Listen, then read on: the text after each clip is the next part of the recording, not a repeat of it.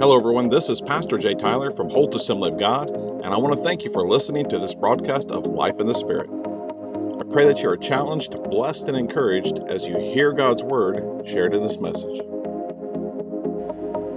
Well, today's message is the final message in our series, The Four Promises. And in this series, we're talking about four timeless promises that God makes to us in Exodus chapter 6. And God makes these promises to us, and they're universal, they're timeless. So it would stand to reason, if they're universal and they're timeless, that God would want us to experience those promises, correct? I mean, if they're timeless promises and they're universal, that means God wants us to experience those promises. So why on earth would we ever settle for second best? Why would we look at the promises of God and say, God really doesn't want me to experience that promise? That makes no sense. If they're timeless and they're universal, they're for us to experience. So look what the Bible says about the promises of God in 2 Corinthians 1:20. For all, everyone say all the promises of God in Him, in Christ, are yes, and in Him amen, to the glory of God through us. God is glorified when we receive the fulfillment of these promises. So in Christ, the promises of God have their ultimate fulfillment. Remember, you'll have an initial fulfillment of a promise, and then you'll have the ultimate fulfillment of the promise. And in Christ, all the promises of God have their complete fulfillment. The four promises we've been focused on throughout this series are revealed in Exodus chapter 6. They're in verses 6 and 7. And that's our theme verse for the series. Let's look at it one more time. Therefore say to the Israelites, I am the Lord, and I will bring you out. And from under the yoke of the Egyptians, I will free you from being slaves to them. And I will redeem you with an outstretched arm and with mighty acts of judgment. I will take you as my people, and I will be your God. Then you will know that I am the Lord your God, who brought you out from under the yoke of the Egyptians. So God made these four promises. Number one, I will bring you out. Number two, I will free you. Number three, I will redeem you. And number four, I will make you my people and be your God. Those are the four promises we're talking about in this series. And God sent Moses to deliver the Israelites out of their slavery, bring them out of slavery and into the promised land. And God did so with miracles and signs and wonders. And so for the last 3,500 years, the Jewish people have celebrated those events, the events of the Exodus. And one of the ways they commemorate that event every year for 3,500 years is a celebration called Passover. And on the evening of the first evening of Passover, the Jewish people start that festival or that feast with a meal. And we call that meal the Passover Seder. Seder just simply means order. The food, the drink, the scriptures, the songs, the prayers, all of it is in a particular order. All of it commemorates the Exodus from Egypt. And at the Passover Seder, there are 4 cups of wine. And each of the 4 cups of wine represents one of the promises we just read in Exodus chapter 6. For 3,500 years, they've been reading those verses at every Passover because they have an initial fulfillment and they have an ultimate fulfillment. And again, the ultimate fulfillment of these promises are found in Christ. Aren't you glad for that today? So what does that have to do with us today? Well, we are eligible to enjoy those promises God made to the Jewish people. Here's why. There are 4 basic promises: salvation, deliverance, redemption, fulfillment. Here's why. Only through Christ can we truly experience salvation. Only through Christ can we truly experience deliverance. Only through Christ can we truly experience redemption. Only through Jesus Christ can we experience fulfillment. Look what Paul says, 1 Corinthians 5:7, for indeed Christ, our Passover, was sacrificed for us. So Jesus is our Passover. He is the Lamb of God. The death, burial, and resurrection of Jesus gives us access to the fulfillment of these 4 promises. So each cup of wine at the Passover Seder has a name. And so when the Jewish people stand up and they read the scripture, there is a name. That cup has a name. It symbolizes something. The first cup was sanctification. It symbolizes our salvation when God brings them out of Egypt. And just like us, as God brought the Israelites out of Egypt, so God also brought us out from our bondage of sin. Amen? So it represents salvation. The second cup is called the cup of deliverance. And like the Israelites, God wants us to live free. The Israelites were physically free from their slavery as they made their way through the wilderness and towards the promised land, but they had a major problem. While they were physically free, they were not free in their hearts and their minds. They still acted and thought like slaves. Same way with you and I. When we get saved, we don't have it all down. We're not perfect. We still have issues we're working through. We have things that get us stuck. And so God promises to bring us out of that being stuck. He wants us to have freedom. He wants us to have liberty. Unfortunately, most of us get stuck right there. We never experience the fullness of the next two promises. I mean, think about this throughout your church experience. You've just seen people kind of get stuck in a rut and they just kind of stay there. God promises to bring us out and to free us. It's a promise and it's a word. It only has fulfillment in a relationship with Jesus Christ. The third cup is called the cup of redemption. We talked about this last Sunday. God wants to redeem us and He wants to restore us, because that's what redemption is all about, restoring us to our original intent. God had a plan for you. He created you to fulfill that plan. You weren't born, then God found you a plan. It's the opposite. God had a plan for you. He created you to fulfill that plan. When you're born again, when you come into relationship with Christ, you're able to fulfill that plan. Again, you can only experience true and full redemption through Jesus Christ. The fourth cup is called the cup of praise. It's also called the cup of Hallel. It's called the cup of Elijah.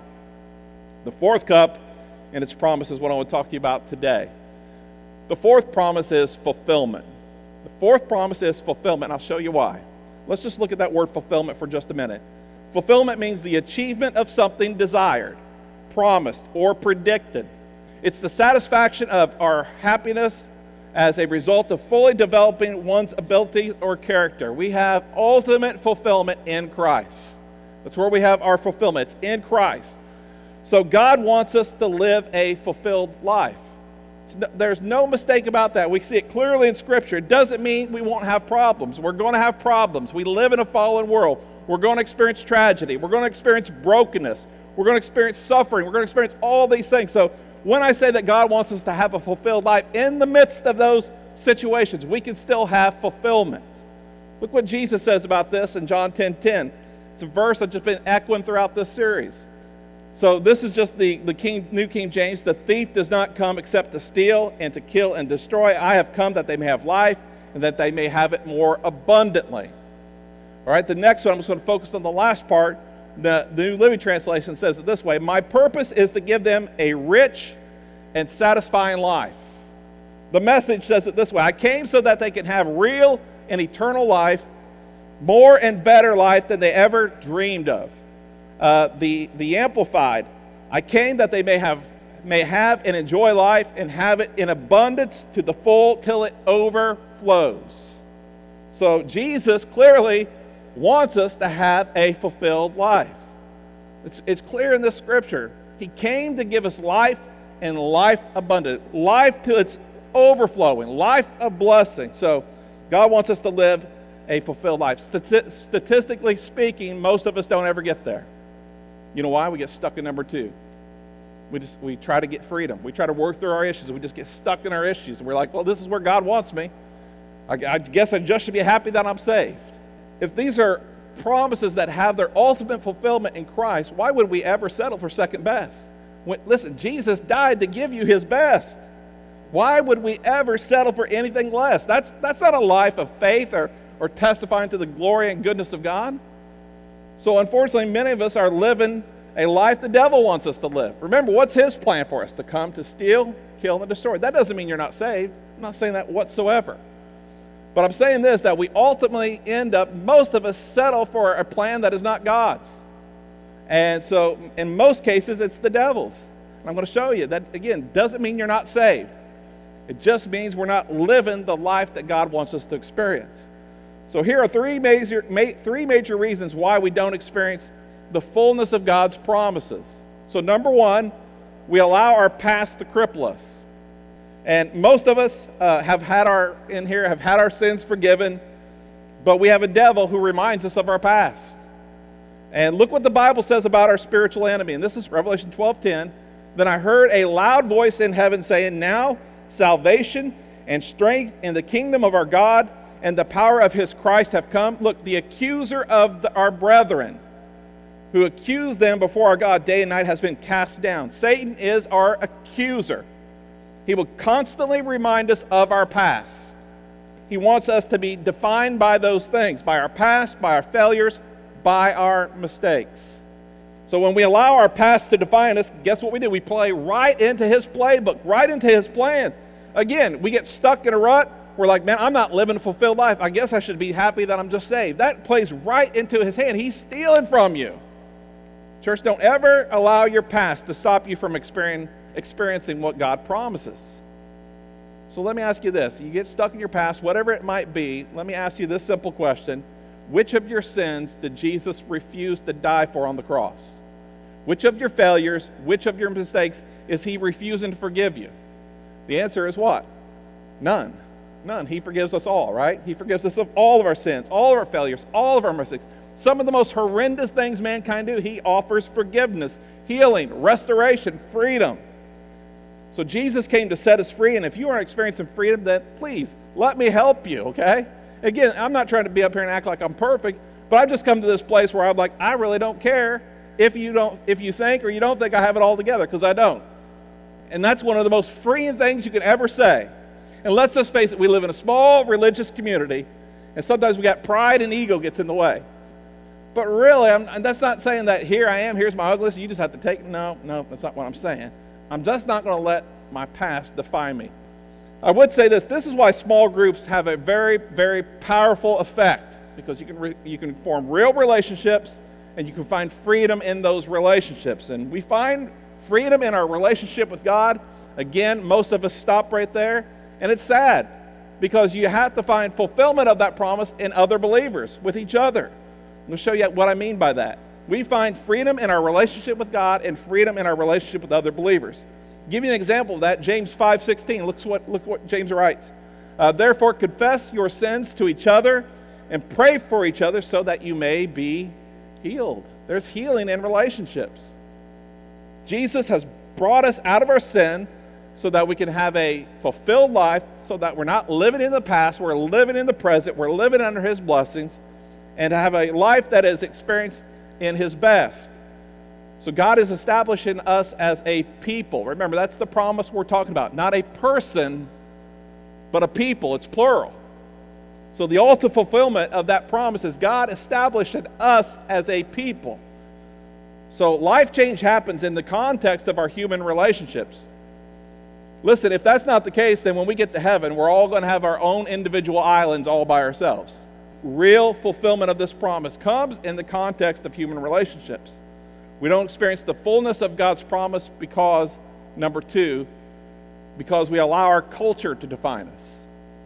So we allow our past to define us, and then we allow our culture to define us. Let me show you what I mean by that. See, we're running plays from a playbook, and often it's not God's playbook. It's someone else's playbook. So are you living your life out of God's plan for your life? Are you really, every day, are you living out God's plan? Are you focused on that? Is that something that drives you? If not, then you're probably playing from someone else's playbook. Most likely it's one you've adopted that the world has said, this is an acceptable playbook. This is the way you live your life. This is how you look. This is how you act. This is how you treat people. This is what you do. Boy, that's a big mistake, isn't it? Because God's playbook is right here before us. And this is how we live our lives. Some of you have climbed to the top of whatever ladder there is, looking for whatever it is that you want, peace, happiness, success, and you get there and you're like, this ain't it. You can have all the money, all the stuff, all the toys, all the experiences, and you're like, this is not it. I mean, it was fun for a while, but this is not fulfilling. Why is that? Because your soul desires something completely different, and it will only be satisfied with something completely different. It's what God put in us. It's only what will satisfy our soul is what God has put in us, that desire to fulfill his will, his purposes. Why does this happen? Usually because we're trying to please someone else. We adopt someone else's playbook because we're trying to please someone else other than God. And it never works. It always runs counter to God's plans and his purposes. See, our culture, think about this right now. Our culture it's amazing what our culture does, how it redefines people. The reason our world is all messed up is because people don't know who they are. I mean, they don't know if they're a guy or a girl. I mean, they don't know anything. They're confused. And so whatever the culture says, this is fine. But there are some things that God defines in His Word that is unchangeable. If we just pay attention and live our lives by them, boy, it would help us out, wouldn't it? So marriage, gender, sexuality, you name it, it's all being redefined currently.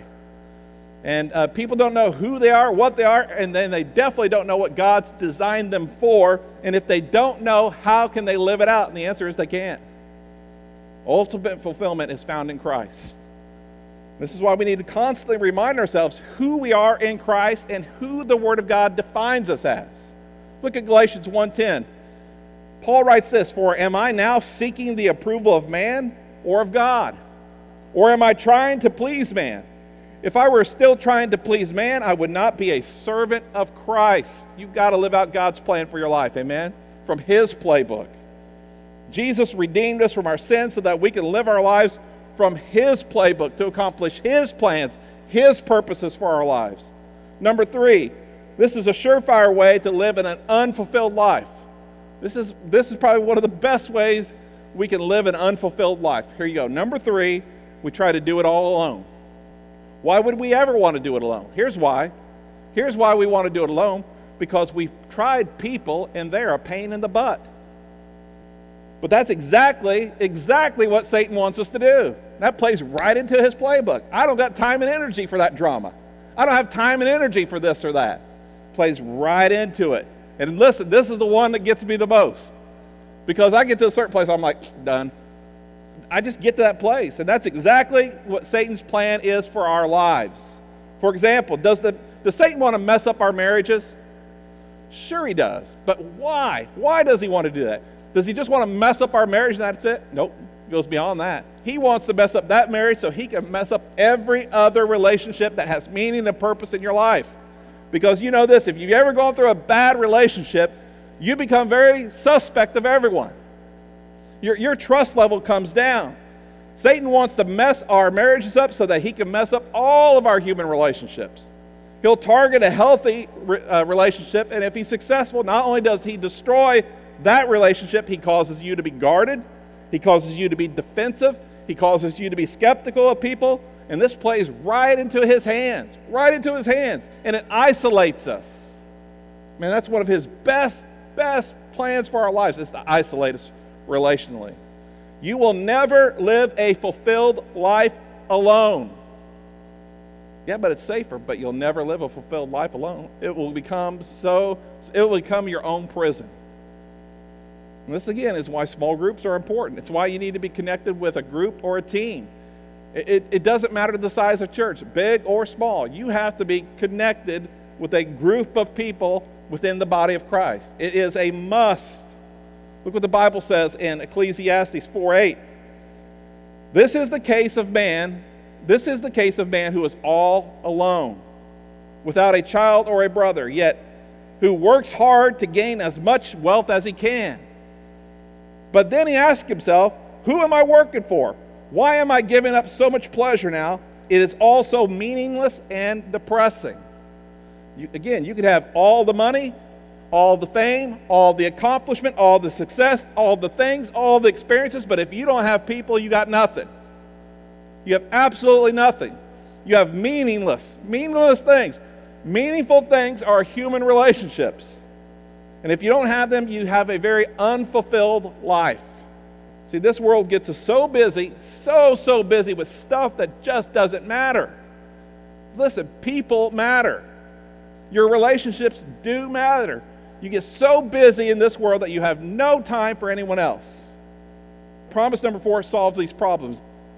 So number 4 cup the number 4 promise we're talking about in this series again is the cup of praise or the cup of Hallel. And Hallel is a Hebrew word, and it's where we get our word hallelujah. It's derived from this word. It's the root of this word. And really, it just simply means to celebrate God.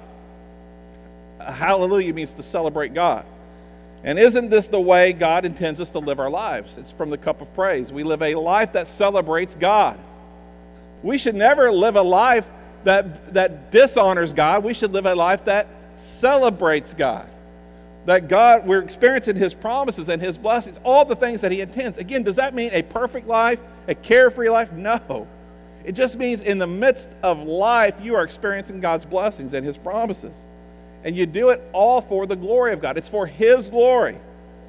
So our lives should become a life that celebrates God. So when we understand that word hallelujah, we understand it in a very narrow sense. And when we say hallelujah in a worship service, it's a very narrow thing, if that's how we understand its context. The Hebrews, the Old Testament believers, would understand hallelujah from a completely different perspective. They would look at it as a hallel life, a life of praise, a life that is fulfilled, a life that celebrates the goodness and faithfulness of God. Again, it doesn't mean it's a problem-free life. It doesn't mean that we're living a life that is perfect. It just means this: you are living a life to the full. You are living a life that matters. Isn't that what we all want to live? A life that truly matters? Not a life where we're just counting down. Well, I got a few more days left here. Thank God I'm out of here. That is not a fulfilled life. I mean, Moses was 120, right? And he walks to his grave. A fulfilled life. Are you living the life God intended for you? Let's go back and look at the original promise, because again, the answer is right there. The answer is right there in Scripture for us. Exodus 6:7, I will take you as my own people, and I will be your God. I will take you as my own people, not person, but as my own people, and I will be your God. It bothers me when I hear people say this: I don't have to go to church to be a Christian. What Bible are you reading from? I mean, again, technically, yeah, in order to become a Christian, I get that. But in order to live for God, live a life that's pleasing to God, a life that God's called you, a reason that He saved you for, you're going to find yourself connected to a body. You have to, you must. Unless there's these rare occasions where, these scenarios where it's deathbed confessions or whatever, you need to be connected to a local church. It doesn't have to be this one, but that notion is completely false. It doesn't add up with Scripture. Again, can a person get saved on the street and not be in church? Sure, but they need to be connected to a body. So promise number 4 spells it out. God promises to establish us as a people.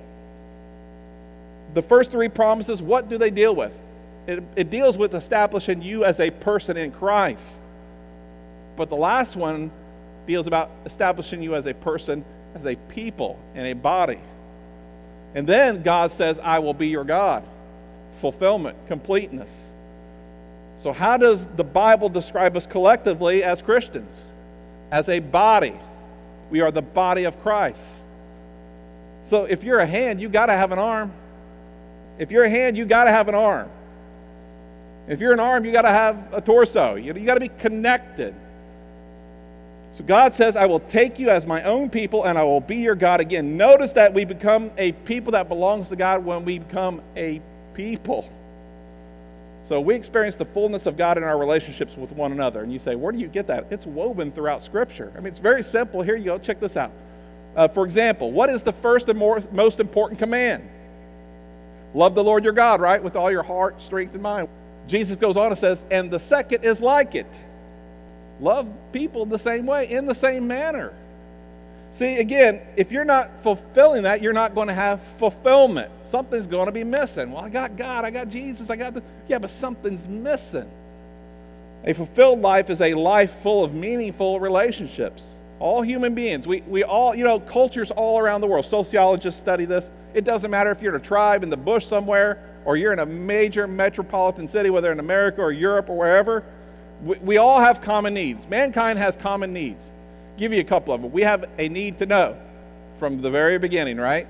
Questions. A need to know. A need to love and a need to be loved. A need to belong. A need to be esteemed. Here you go. We all have this. This is one we often miss. We all have a transcendent need.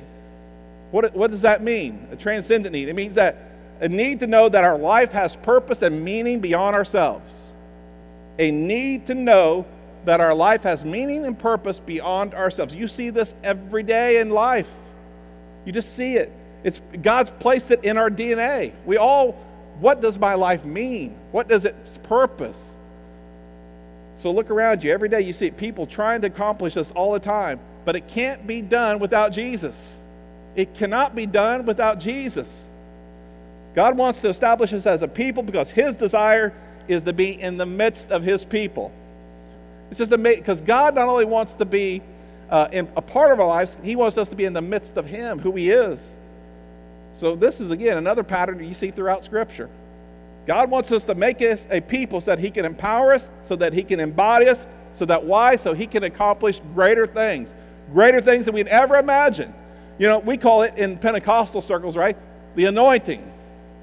God wants to empower you. I mean, let's go back to the baptism of the Holy Spirit. It's not just so we go around speaking tongues. God wants to empower you. Why does he want to empower you? Because he's got a plan and a purpose for your life. You can't do it in your own abilities. You have to do it in his strength, his power, his abilities. Now think about that. When we collectively fulfill that, what an amazing thing that is. What a powerful... God wants it to be this way, that, man, with that church, what are they doing there? I'm not talking about services. What are they doing in the community? How are they doing that? See, God wants that kind of attraction. Why? Because God wants to be in the midst of his people, empowering his people to reach lost people. This is a fulfilled life. When we are joined together with one another, accomplishing God's plans, his purpose, these are transcendent means. This gives us, when we come together, we understand our life has meaning beyond ourselves.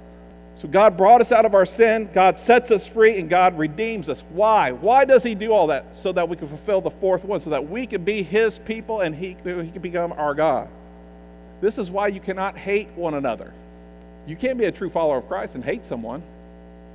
I'll give you another one. You can't be a person who holds unforgiveness. You refuse to forgive towards especially another believer. You cannot fulfill God's plan living in that place.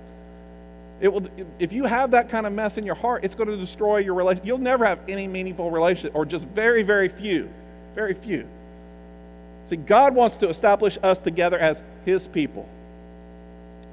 And now more than ever, this is a tremendous need in our world. Now more than ever, our world needs to see the body of Christ fulfilling this promise. See, a city on a hill cannot be what? Hidden. But where is the church right now? We're all stuck in politics. We're stuck in this. We're not shining. There is an incredible need right now for the body of Christ, and we are missing the window. This world is a dark place. I understand it, but it needs to see the light of God's glory, his mercy, his love. God called Israel out of Egypt to establish a people for himself. He's doing the same for us. God called us out of our sin to establish us as a people. It's the fourth promise, and when we participate in it, when we experience its fulfillment, it's something powerful. God is glorified. God is magnified. When you get people together on the same team, going after the same thing in a unified effort in love, you got something powerful. But you know this, it's easy to get a couple people together and have a difference of opinions. When people can get together and have unity and love, it's a powerful thing. So what should our response be to this promise? What should our response be to this promise? Number one, know this. Know you're called. Every one of you are called. Every one of us, God has called us. 2 Timothy 1:9, the Message Bible. We can only keep on going, after all, by the power of God who first saved us and then called us to his holy work. We're all called. Not just pastors, not just evangelists or whatever title there is. We're all called. We're all called to fulfill God's purposes. God saved us so that we could. He redeemed us so that we could fulfill his calling on our lives. What are we called to do? Well, we're all called to make a difference. Again, isn't that where we find ultimate fulfillment? Is when we know our lives is making a difference rather than just going through the motions? It's an eternal difference, by the way. Not just a temporal difference, but an eternal difference. What are we collectively called to do as a church? What is our calling as a church? What is our purpose? Again, some people say, well, it's to worship God. But again, if you don't have worshipers, how can you worship God? So therefore, the first calling, the first purpose, Jesus laid it out in the Great Commission, is to what? Our first calling, our purpose is to make disciples. And this one's so easy. I don't know why we get so confused about that. Well, it's to worship God. But again, if we don't make disciples, we die out. Who are the next generation? The world goes on. Let's make disciples, number one. That's why he said, go out into all the world, build churches, and worship me, and just forget about the world. No. Go out and make disciples. Called to make disciples. But people lose their way. Listen, this happens so much in churches. When people lose their way, it's because they lose their why. Churches lose their way. People lose their way because they lose their why. Some churches get all caught up fighting, bickering with each other over the silliest and stupidest things. But they get caught up in the silliest things, and they forget why. They forget why they exist. They exist to make disciples. So we're called to make an eternal difference in our community. How do we do that? We make disciples. Do we make an eternal difference by opening those doors and singing? No, we don't. Is that important? Sure it is. But it's not making an eternal difference. So if you lost sight of that, then we've lost our way. If we lose sight of that, we've lost our way. But we're all called. We're all called to make disciples. That's what's going to bring us fulfillment. Number 2, you are called to accomplish the cause. Look what Paul says in Acts 20:24. But my life is worth nothing to me unless I use it for finishing the work assigned me by the Lord Jesus, the work of telling others the good news about the wonderful grace of God. Again, we're all called to do this. It's not just what happens on a Sunday morning. This should be happening in our daily lives. We're all called to this work. We're all called to this cause. This is our cause. The people come to know Christ, to know Jesus. And this is why God pours out His Spirit on us. This is why God puts something into our hands, whether it's our occupations, our skills, our talents, our family, our money, our possessions. Everything we have is to be used for the glory of God. How do you most glorify Him? Win souls, disciple people. Here's why. It's the most important thing. It's eternal. Souls are eternal. Does this mean we can't enjoy life? No. Enjoy life. We're supposed to. But it does mean this, that you're living your life to the fullest is when you're doing this, when you're using what God places in your hand for His glory, for His purposes. Remember this, if you signed up for Jesus, you gave your life to Him, you no longer belong to yourself, you belong to Him. Listen, don't you want to do something that makes an eternal difference? Unfortunately, I think many of us are so focused on ourselves, on our own lives, and the temporal that we forget what's eternal. What's eternal? What matters most? And here it is. It's very simple. This is what's eternal. Heaven, people. Heaven, people. God's called us to do something that makes an eternal difference. Are you making that difference? You're called. Are you called to the cause? Number three, it must change from me to we. If you're going to live out a life of fulfillment, it has to change from me to we. And you'll never experience the fullness of promise number 4 unless your focus changes from me to we. Look at Ecclesiastes 4:9. 2 people are better off than one, for they can help each other succeed. I've learned this. People get stuck trying to get free because they get so focused on themselves. So focused on themselves. The way I need to get stuck is just me. But sometimes it has to go from me to we. And then we get unstuck. I've seen this happen time after time. People are trying to get unstuck, but they say, at the same time, I need to accomplish God's call and purpose for my life. I need to do whatever I need to do. It's not just about me. And maybe help someone up, and they instantly get this liberty in their lives, this freedom in their lives. You know why? It's no longer about them. I mean, isn't that what the cross is all about? Once again, I'd like to thank you for listening to this message. It was an honor to be able to spend this time with you in God's Word. If you have any questions or would like to find out more about Holt Assembly of God, please go to our website at www.holtag.org and connect with us there. Until our next broadcast of Life in the Spirit, I hope that you have a great day as you serve the Lord Jesus with a grateful heart.